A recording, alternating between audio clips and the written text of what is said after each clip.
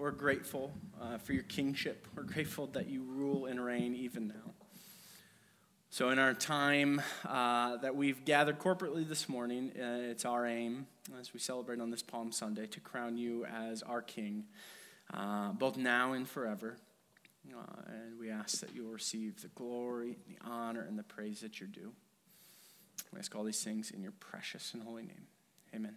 You guys can grab a seat. Well,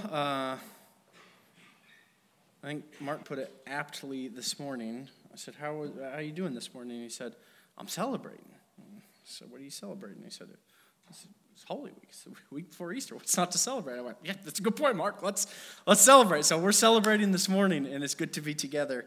We're going to, I really went back and forth on this because we're kind of charting our way through Acts, and it would make a whole lot of sense to pause and go to the Easter narrative, but I also didn't want to lose momentum in Acts, and all that to be said, we're going to be in Acts chapter 8 today, and I think the kingship of Jesus that we celebrate on Palm Sunday is applicable, and I hope that we can see that together today. But as Jordan Lang and I got together and dreamed about what Holy Week could be and dreamed about where God might be inviting us to go, and we looked at the stories in front of us, one of the things that we saw over and over again in this week and next week and the story of the cross is we just kept hearing and seeing this word invitation. So I want to camp on a couple invitations this morning. And then this week, as you guys go home with your packet of how to engage with yourself or your family and other families in our church this week, there's some invitations. Jordan talked about those. There's some invitations included in there, and I hope that you guys will engage with that. And then on Easter, I think we're going to see a couple more invitations. And the thing about invitations is that they necessitate a response. Like when you get an invitation, it requires a response. Now, not responding to an invitation is a response in itself. And so when someone invites you to go somewhere or to do something, not responding to that invitation is saying, I'm not going to go to that place or do that thing with you. And so invitations necessitate a response. And so as we kind of look at the invitations before us over the next couple weeks, it's my hope that we'll find stuff in maybe a little bit of all of the people. It's all these people in the Acts narrative that we see these invitations both from the Holy Spirit and from God and Jesus working in their lives.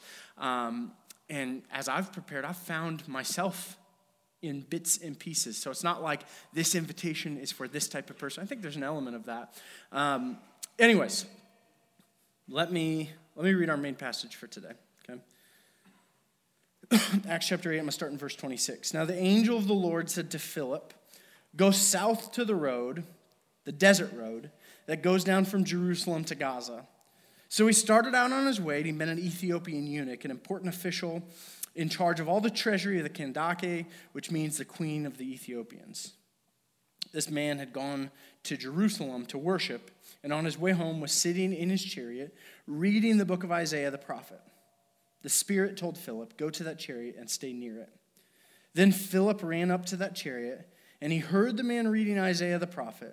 He said, do you understand what you are reading? How can I, he said, unless someone explains it to me? So Philip came up to him and to sit with him. And this is the passage of Scripture that the Ethiopian man, the eunuch, was reading. He was led like a sheep to the slaughter, and as a lamb before its shearer is silent, so he did not open his mouth. In his humiliation, he was deprived of justice. Who can speak of his descendants? For his life was taken from the earth. And the eunuch asked Philip, tell me, please, who is the prophet talking about, himself or someone else? Then Philip began with that very passage of Scripture and told him about the good news of Jesus. And as they traveled along the road, they came to some water, and the eunuch said, look, there's water. What can stand in the way of me being baptized? And he gave orders to stop the chariot, and both Philip and the eunuch went down into the water, and Philip baptized him. And then when they came up out of the water, the Spirit of the Lord suddenly took Philip away, and the eunuch did not see him again, but he went on his way rejoicing. obviously there's a couple different people involved in our story today. And the first one that I want to look at, there's an invitation extended to Philip. Okay, and Philip is one of the church fathers, one of the guys who is kind of helping establish this newly formed family. And through the ministry and the work of Philip, things are thriving. Not through Philip alone, but he's one part of the family that is ministering and serving and helping out. Verses 1 through 3 says, this is right after we talked about last week, the killing of Stephen. And Stephen was killed, martyred for his faith. Things aren't always going to go all rosy. We talked about that last week. And it says, on that day, a great persecution rose out against them. Godly men buried Stephen and mourned deeply for them. But Saul began to destroy the church. Going from house to house, he dragged off both men and women, and he put them in prison. And then in verse 4, it says, those who had been scattered preached the word wherever they went. And Philip went down to a city in Samaria and proclaimed the good news of the Messiah there. When the crowds heard Philip and saw the signs that he performed, they all paid close attention to what he said, for with shrieks and impure spirits came out of the many, and the many who were paralyzed or lame were healed. And verse 8 says, so there was great joy in that city. And so at the beginning of this chapter, we see Philip engaging in what we would call really, really fruitful and effective gospel-centered ministry.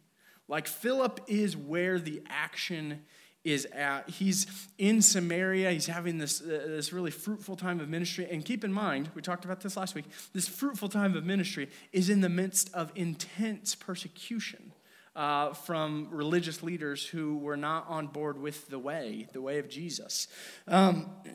And so Philip is in the midst of persecution, in the midst of opposition, going about his business, doing the thing that God had asked of him.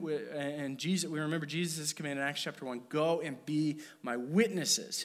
And so they were witnessing. Verse 4 says, as they were scattered, they preached the word wherever they went. So they're just like, what the enemy maybe intended for evil, it says that in Genesis, God meant for good. So like they were trying to persecute them. Like, hey, just scatter and get out of here. We don't like the things you're saying. And they're like, okay, yeah, we'll take the gospel with us. And in fact, it's actually going to multiply and go further places than it would in this time of peace. And so they have this conversion we see in the next few verses of Simon the sorcerer, and he's like, yeah, I kind of want all this thing that's happening. We get that story. And so there's this, I want to emphasize, this really effective time of ministry in Samaria. And then in verse 26, Philip hears the Spirit kind of whisper some stuff in his ear. It says, an angel of the Lord said, go south to the road, the desert road that goes down from Jerusalem to Gaza. And if I am putting myself in Philip's shoes, I'm probably like holding up a big old timeout right now. Because I'm like, okay, Spirit, great. I know that you're part of the Godhead, part of the Trinity, that you're infinite in wisdom and all this stuff, but do you see what's happening over here? Do you see this fruitful and effective ministry that's taking place? And the Spirit's like, yeah, it's great, it's wonderful. Now go to the desert road. Go to the place that's far off. Go to the place that isn't in the central hub of culture. Go to the place that leads from Jerusalem to Africa. Jerusalem to Gaza. See, Philip was faithful in his calling, and I think every one of us would argue that he was seeing results. There was conversions, there was signs and wonders, there was healings, there was stuff happening. So why would he pull himself away from this cultural hub of Samaria and this place where they were seeing results take place? See, Philip sensed this invitation to be sensitive to the Spirit of God. And it's a reminder for me, and it's a reminder for us that it is essential, meaning we cannot live without it. It is essential for us to be sensitive and listening to whispers from the Holy Spirit. We know the end of the story, but in Philip's head right now, he's like, God, I'm having to put my trust in you because this isn't logical to me. This doesn't make sense.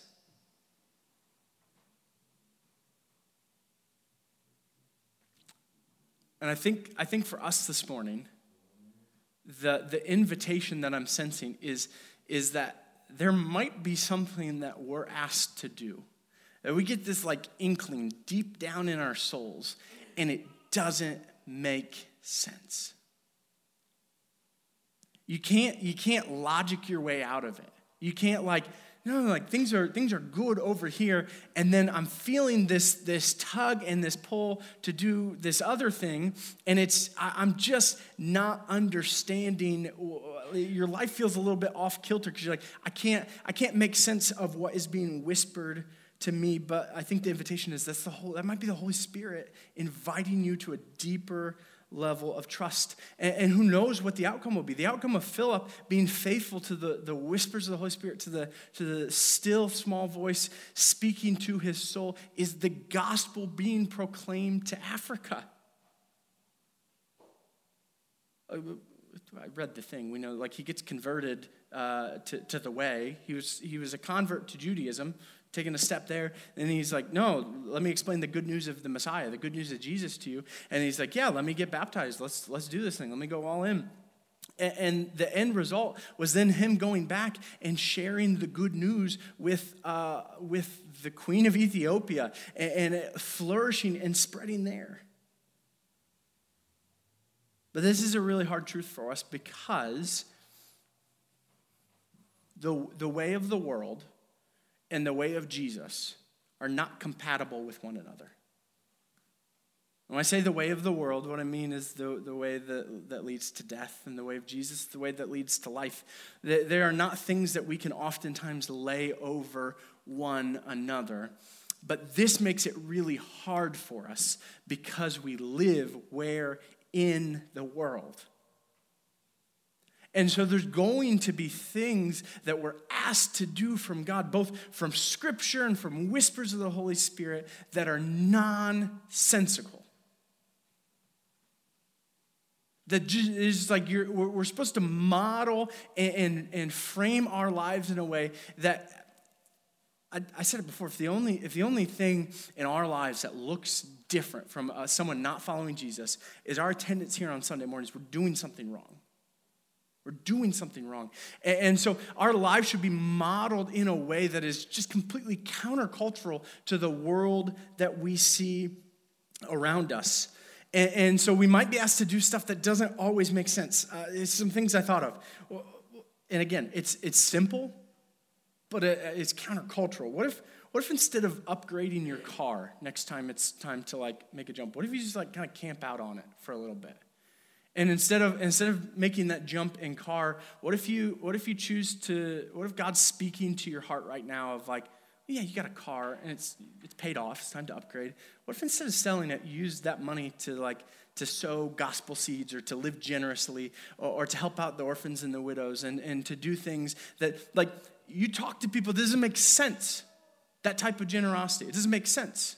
Because our world is so self-focused. What if you found someone literally on the street and you took them in and you were like, yeah, I'm gonna be a safe haven for someone who just needs a home right now. And I've got an extra bedroom and people are like, whoa, what about the safety of your family? And I'm like, sure, use wisdom, use discernment. But it doesn't make sense for us to open our lives up in a way that is, again, completely counter-cultural. I tried to not make all of these money focused, but what if you just got a big bonus at work? And you're like, I don't know what to do with this. We could put in an in-ground pool. Is that National Christmas Vacation? Is that what he does with it? He gets the Jelly of the Month Club. We could put in a pool, or we could, Wycliffe Bible translators, they estimate somewhere, don't quote me on this, but I feel like the number, I cut my teeth as a missions pastor, and the number that's coming to mind is $30,000 to $40,000 can put you really far on the way to a Bible translation. And this is a Bible translation, not a Bible translation is where I got the NIV and then we got the ESV. This is a Bible translation that is is going into a language that it has never existed in before. That the good news of Jesus can go forth for the first time to a people who are hurting and hopeless and need it desperately. What if you see that person in your life and everyone around them says they are completely unfriendable, they're exhausting, they take, and it's hard, and I don't know if we can do it anymore, and your nonsensical thing that doesn't make sense is like, yeah, I'm going to take them out to coffee. We'll go get lunch. We'll have them over for dinner once a week. And yes, it's hard and it's exhausting, but the gospel demands it of us. The gospel demands stuff of us that doesn't make sense to the world around us. You know something that's completely countercultural in our world today? I was just talking to Ray about this. We love to be busy. We just love to like do. What if the thing that doesn't make sense is you're like, I'm going to take a pause out of my day and I'm just going to do nothing except bask in the presence of Jesus? What if instead of filling your free time with all the stuff that you want to do, what if you're like, hey, a day a week, I'll go after school over to the Hope Center. I'll serve over there. I'll be there from 2:30 to 4:30. I'll serve. I'll love. I'll show God's grace and mercy to kids who He loves deeply. They're like, well, yeah, but like, don't you have like a family? Yeah, I got a family. I'm not abandoning him. It's one afternoon a week.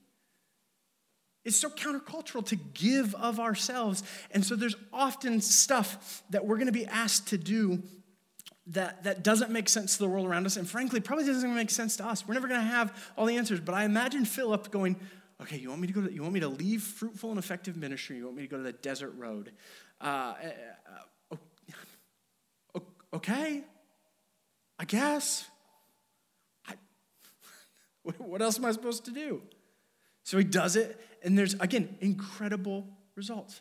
But we have to mark ourselves as Jesus followers. We have to have our primary metric be not effectiveness or fruitfulness or outcomes, but our primary metric is, have we been faithful?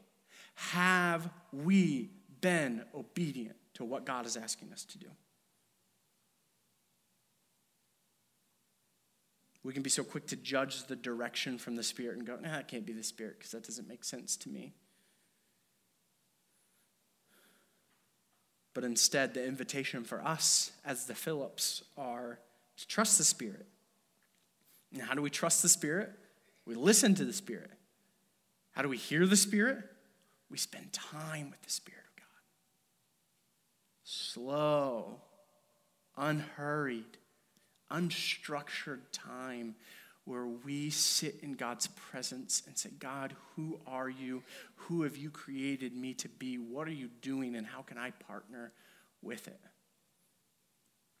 But that's not something that happens instantaneously. If you, on any given morning, Amanda or I, if one of us says, rough night, can you pick up coffee and bring it back before either one of us goes to work? We don't have to say any more than that. So if I go pick up coffee, I get a small dark roast, nothing in it, and a medium snickerdoodle latte with oat milk with 3/4 of the pumps of syrup in it. And I'll let you guess whose is whose.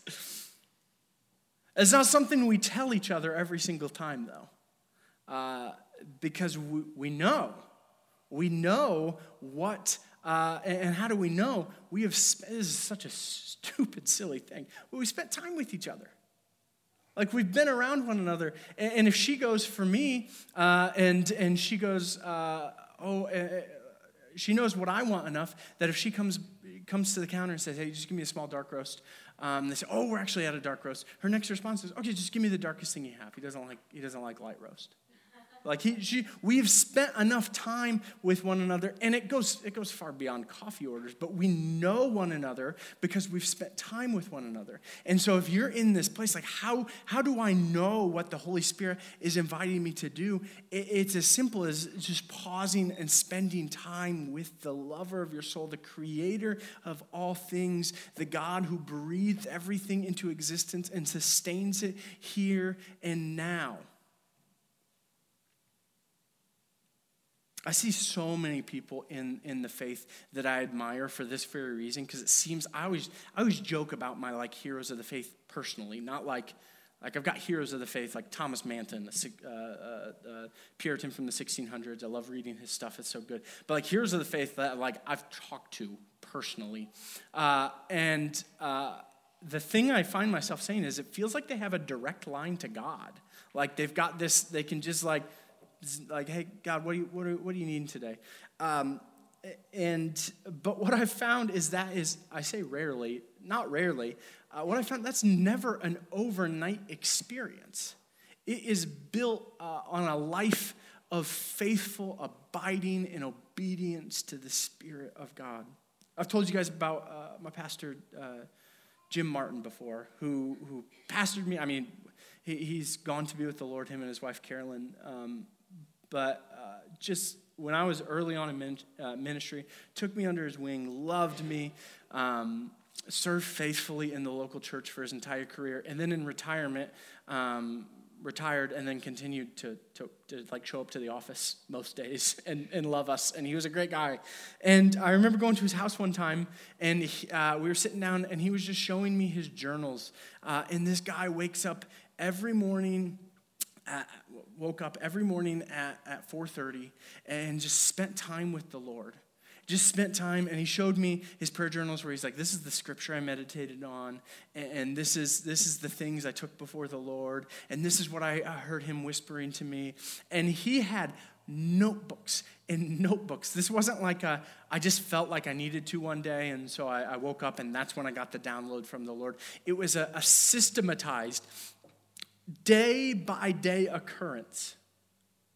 And so if you're like, I want that, God, I want the download, I want the whispers from your Spirit where I get to go be a part of your mission of redemption and reconciliation, all I can say to you is, okay, start today. Start today. And then tomorrow, set aside some more time. And then the next day, set aside time again. And the next day, set aside time again. And the more time you spend with God, and I don't mean like, there's nothing wrong with it, but in our Western evangelical culture, a lot of times time with God means like, I'm going to read through a quick Devo, which is fine. That's a beautiful thing, and they're wonderful tools. But I think this is a step beyond that, where we're going, I'm taking some time to pause and do nothing except just be with the Creator of all things.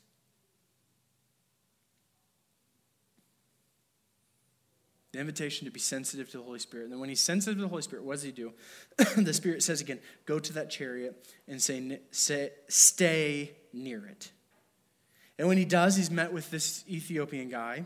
And this isn't just some random guy from Ethiopia. This is a person of influence and power, an official in charge of all the treasury of the Queen of Ethiopia. So you're in charge of the treasury. You're in cahoots with the queen. It's power, wealth, it's authority. You got everything going for you. But what I love about this interaction when he's sensitive to the Holy Spirit, what I love, and I think this gives us a really good model for crossing racial barriers, crossing the increasing barrier like sexual identity and things like that. I think this gives us a really good outline for that. Because what we see is he goes up to this really powerful person. And he doesn't bend Scripture. He doesn't bend what he's feeling like from the Spirit, because he's like, oh, this is a really important person. And so if we get in good with the important person, then we'll be able to really see the gospel flourish. And so he's not like, he's not just flimsy in his interaction with him. But at the same time, he doesn't make him feel terrible because of his personal life. I'm not going to get into the anatomy of things, but he's recorded in Scripture as a eunuch, which means there was some sort of process that took place. And a lot of times, especially in things of that nature, if you're a eunuch and you've been like castrated on purpose, they really trusted those people. It makes sense that he was in the treasury because they were like, we don't have to worry that there's something going on the side. You're only worried about like making sure we can track and keep account of things. And so we see Philip as he's engaging with the Ethiopian man. He's not bending his will to just appease the Ethiopian man. But at the same time, he's not piling it on and heaping it on like, you are such a terrible person. Because that's not how God talks about people. We shouldn't be talking about people like that either. He does this really intricate dance, and I assume that this balance is met because he's being sensitive to the Spirit. He's allowing the Spirit to lead him. He's being filled, as he's allowing the Spirit to lead him, he's being filled with the fruit of the Spirit. What's the fruit of the Spirit? Love, joy, peace, patience, kindness, goodness, faithfulness, gentleness, self-control. And as he's led by the Spirit, he has this wonderful opportunity to engage him at the root point of his questions and explain the good news of Jesus to him. The scripture that he's reading in Isaiah goes on to say, so like he was crushed and he was pierced, yet it was the Lord's will to crush him and cause him to suffer. And though the Lord makes his life an offering for sin, he will see his offspring and prolong his days. And in the end, the Lord will prosper his hand. That's Isaiah 53. That's the gospel. That like he made the suffering servant, Jesus, an offering for our sins. But it doesn't end with death. It ends with seeing Jesus in the Lord's hand prosper.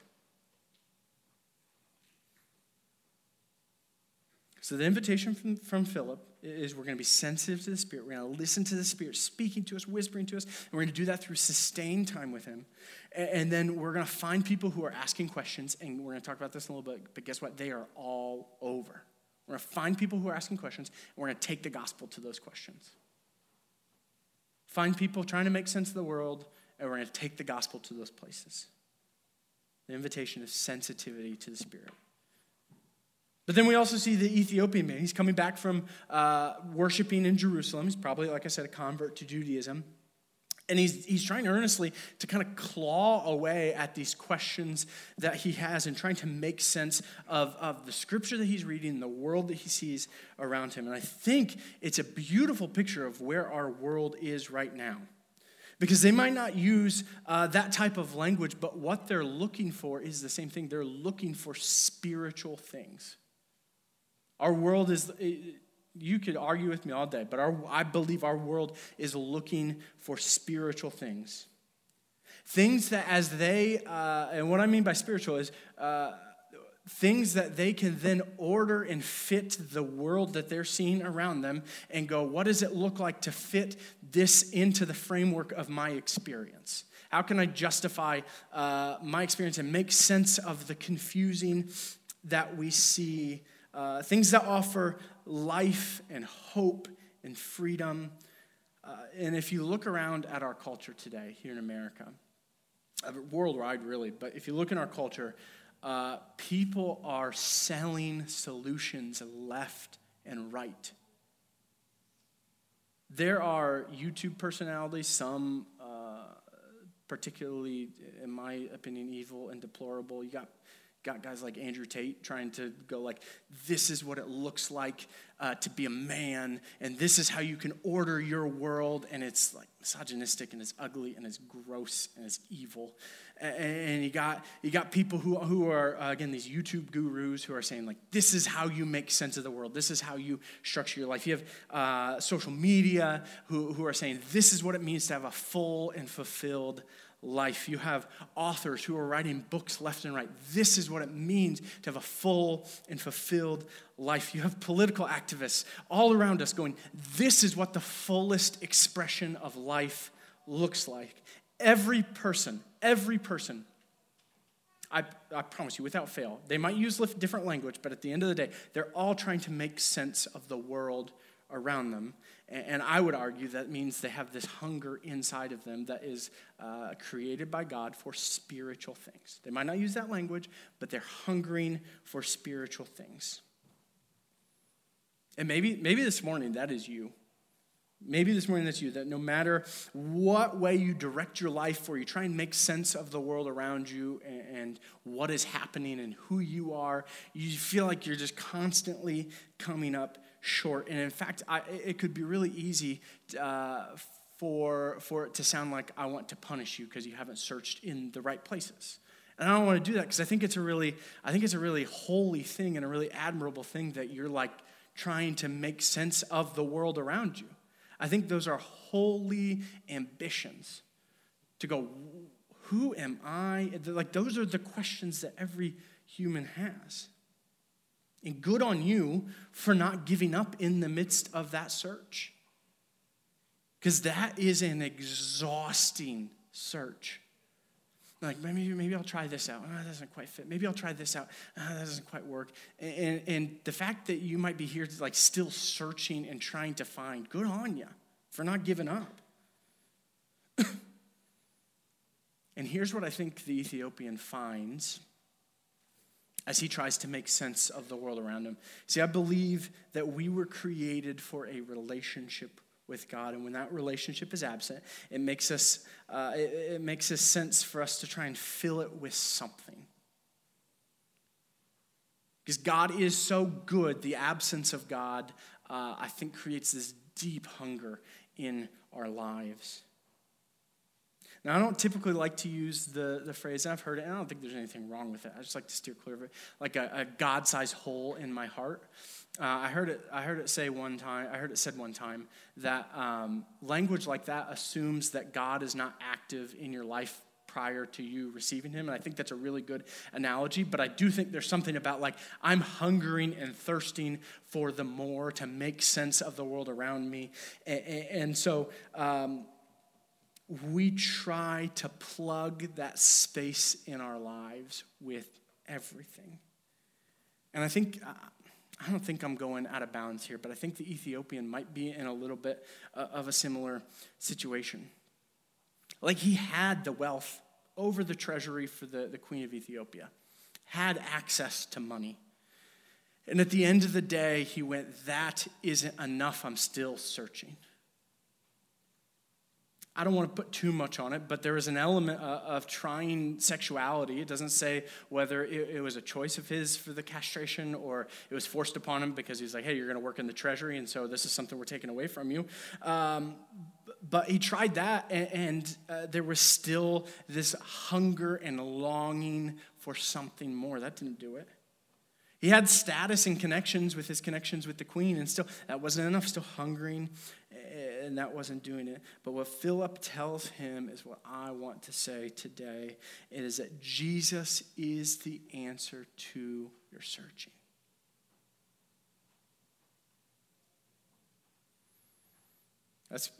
Palm Sunday is I saw not an article, a post this morning from Pastor Rich Villadis. He's over in New York, and he's talking about Palm Sunday and why it's relevant that they're waving palm branches as Jesus rides into town. They're shouting, Hosanna, Hosanna, Hosanna. We sang that this morning. And what an apt description for today.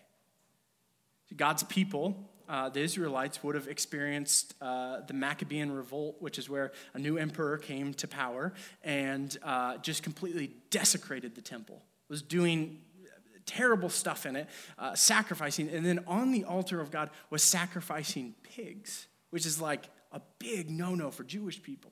And so had desecrated the temple, and you get Judas Maccabees, who is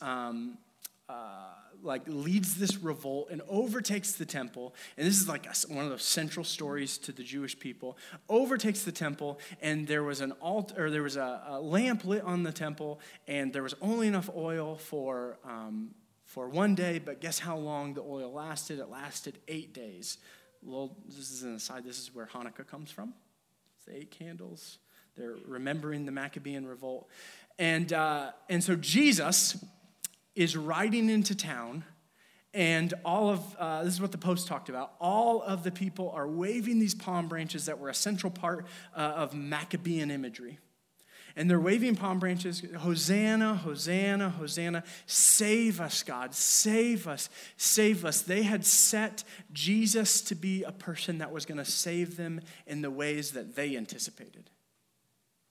They thought he was going to come lead another revolt against the Romans. They thought he was going to be this military conquering king. And so they're going, save us, save us, save us. And Jesus goes, I will, but not in the way that you anticipate. This is where our story of the Ethiopian man meets the story of Palm Sunday. The Ethiopian man is like, I want God. I'm searching for him. And I've searched for him here, and I've searched for him there, and I've searched for him this way, and I've searched for him that way. And the invitation for him is to go lay all of that down. All it takes is surrender. And a willingness to say, I've tried just about everything. Tried everything that the world has to offer, and it doesn't work. And so I'm choosing in this moment to put my hope in Jesus, to hope that he is who he says he is, to hope that he is alive like Scripture says, and he is still alive, and he defeated death by his resurrection. Hope that he is with me in the darkest of circumstances. Hope that he can take this jumbled mess of a life and make it new. Hope that he can redeem what is far off in my life. Hope that he can reconcile what is broken. And just like that, it just clicks with the Ethiopian man. He's like, let's do it. I'm in. I want it all. And his next question is there anything stopping me from being baptized?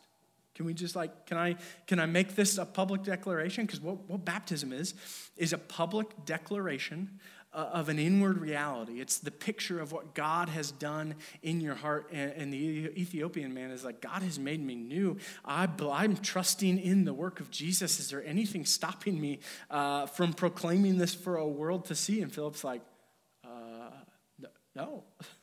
Let's do it. Let's stop and go down to the river, and he gets baptized. So this morning, to the one searching, trying, grasping at all the straws to find what will satisfy the deepest longings of your heart, I have the answer for you, and it's Jesus. And it's surrender to Jesus. So the same question that the Ethiopian asked, I asked you, what? What's stopping you?